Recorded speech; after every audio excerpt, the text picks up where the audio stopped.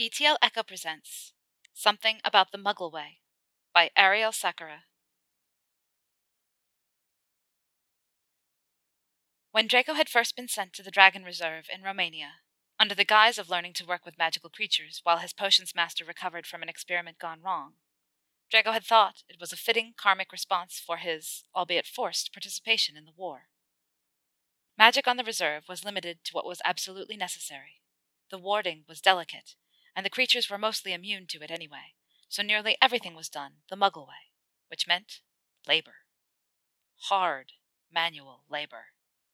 Mucking out the nursery, mucking out the infirmary, cutting up the meat, moving the meat, fixing the fences, cooking, washing up, laundry, housework.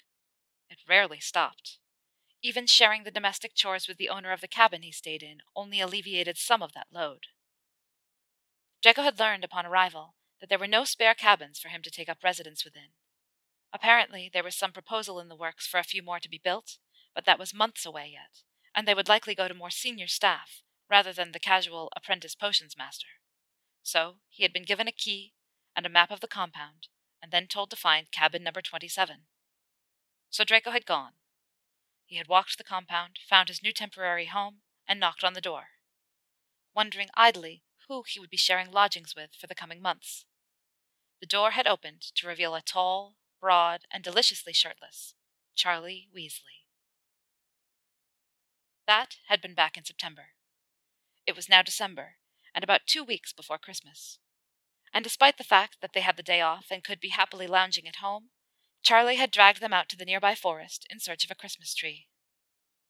"I don't see why we need a Christmas tree," Draco complained for perhaps the 5th time in an hour. "It's not like either of us are going to be here to enjoy it on the day, and there is that huge one in the square."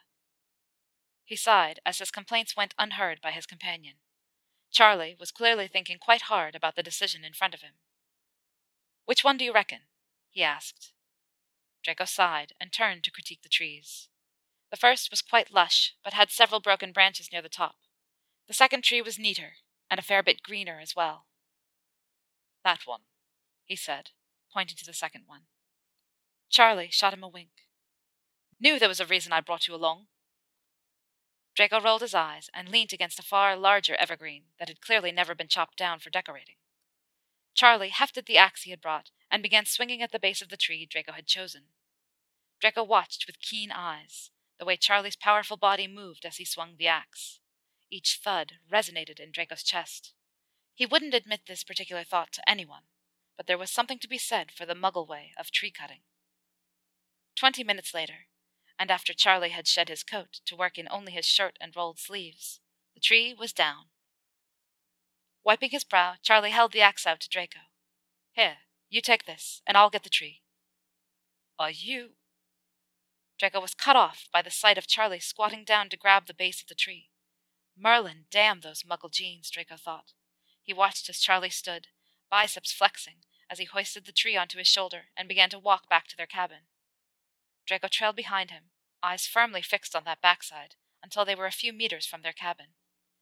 Quickly darting forward, Draco opened the door so Charlie wouldn't have to break his stride. "Can you grab the box of decorations?" Charlie asked as he made his way into the living room. "Of course," Draco replied, heading for the kitchen and the box Charlie had pulled out of storage earlier. As he set it on the occasional table in the living room, he saw that Charlie had already set the tree in place. "Looks good, eh?" Charlie asked, surveying his handiwork. Draco rolled his eyes. "Shall I put these away, then?" Charlie snorted. "Nah, come on. Let's get them up." He moved over to Draco, crowding him as he reached down to open the box. Draco stood still, nostrils flaring slightly at the scent of Charlie. It was sweaty and musky, and Draco would never have thought it could turn him on so much. Charlie grabbed a string of tinsel and headed for the tree. "Come on, start decorating. Grab my balls." Draco's head whipped around. "What?" "Grab some baubles and start decorating," Charlie said with a grin, and Draco couldn't be sure if he had misheard him or not. Still, he did as Charlie instructed, and started to place the decorations on the tree. He was glad he had gone with casual robes today when Charlie began brushing up against him. First it was a quick brush against his back as Charlie walked around and around the tree, trailing tinsel. Then he would lean in from behind Draco to hang a decoration or adjust a branch. Another time, he grabbed Draco's hand to direct it to a lower position.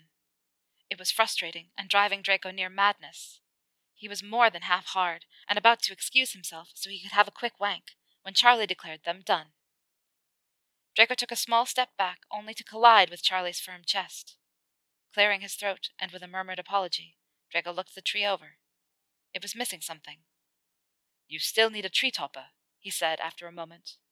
He heard the telltale sound of a palm meeting forehead from behind him. "Of course! Here, put this on." Draco turned to see Charlie holding out one last decoration. It was a dragon, clearly designed to twine around the tip of a tree. With an amused smile, Draco took it and moved to stand on his toes, when two large arms wrapped around his thighs and hoisted him up. Draco would forever deny the squeak that escaped him and demanded instantly to be put down. "Just a moment. Put the topper on, will you? Then I'll let you down." Draco sighed and quickly complied. Once the dragon was in place, Charlie slowly lowered Draco against his chest. Draco could feel every muscle in Charlie's body as he sensually slid past it. Unfortunately, this also meant that Charlie was about to become very aware of Draco's now fully aroused state. Draco closed his eyes and waited for the inevitable. He didn't have to wait long, until he felt the press of Charlie's arms against his groin, and Charlie's sharp inhalation of recognition. Charlie growled, and Draco slid quickly to the floor, shamefaced. He tried to slip away, but Charlie's arms held him firm, and Draco felt his warm breath on his ear. "Where are you going?" he whispered, the words tickling against Draco's skin.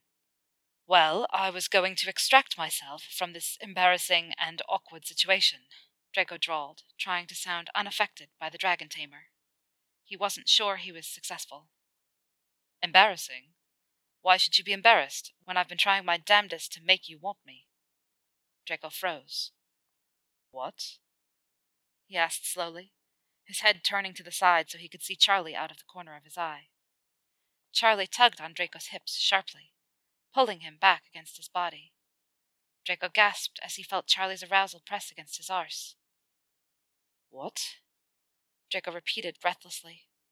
Charlie nuzzled at the back of his ear and murmured, "It has been like torture living with you, having you sprawled all over my furniture, your fine arse whenever you bend over, walking in on you with just a towel slung around your hips, that posh voice of yours when you swear.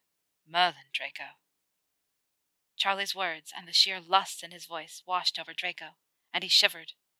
Smirking, he turned in Charlie's arms, assured now that his advances weren't going to be rejected. Draco kissed him. It was passionate, consuming, and Charlie groaned as his hand came up to support Draco's head, pulling him closer and sliding his tongue across Draco's bottom lip, seeking access.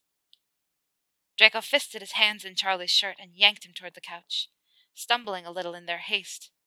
Pushing Charlie down, Draco quickly straddled him, his hands busy with the hem of Charlie's shirt, tugging it up and over his head so that Draco could finally, let his hands explore that firm, muscular chest and those large arms he had been admiring for so long. "So I take it you're up for this, then?" Charlie asked huskily, as Draco's hands traced down his abs and his fingers twisted in the curling trail that led toward Charlie's trousers. "I've been up for this since you opened your door shirtless on that first day," Draco drawled, watching as Charlie smirked back. "Is that so? Well, we best not waste any more time." Draco nodded fervently as he leant back in to fasten his lips to Charlie's. Charlie surged up to meet Draco and began divesting him of his robes at once, tossing the fabric to the floor once it was free. Draco's own hands were busy on Charlie's belt, the heavy buckle falling to the floor with a loud thunk. Charlie didn't even try to unbutton Draco's shirt. He merely grasped the collar and tore it open. Had Draco not been so lost in the heavy kisses they were exchanging, he might have complained. As it was, it only served to flare his passion higher. His fingers were twisted into Charlie's hair, and Draco sucked greedily on Charlie's tongue, as Charlie fiddled with the fastenings of his trousers. Draco shifted off Charlie's lap at his silent urging to allow Charlie to tug his trousers and pants off in one smooth motion. He quickly toed out of his shoes, not bothering to divest himself of his socks as he climbed back onto Charlie's lap, groaning as a hand closed around his cock. Charlie's head tipped back, and Draco took advantage of the opportunity to kiss his way down the line of Charlie's muscled neck. "How far are we?" Oh, Merlin! How far do you want this to go? Charlie rasped. Draco laughed at the lobe of Charlie's ear. I want you inside me, he breathed softly. Need you inside me. Charlie's hands tightened their grip on both Draco's arse and his cock as he growled.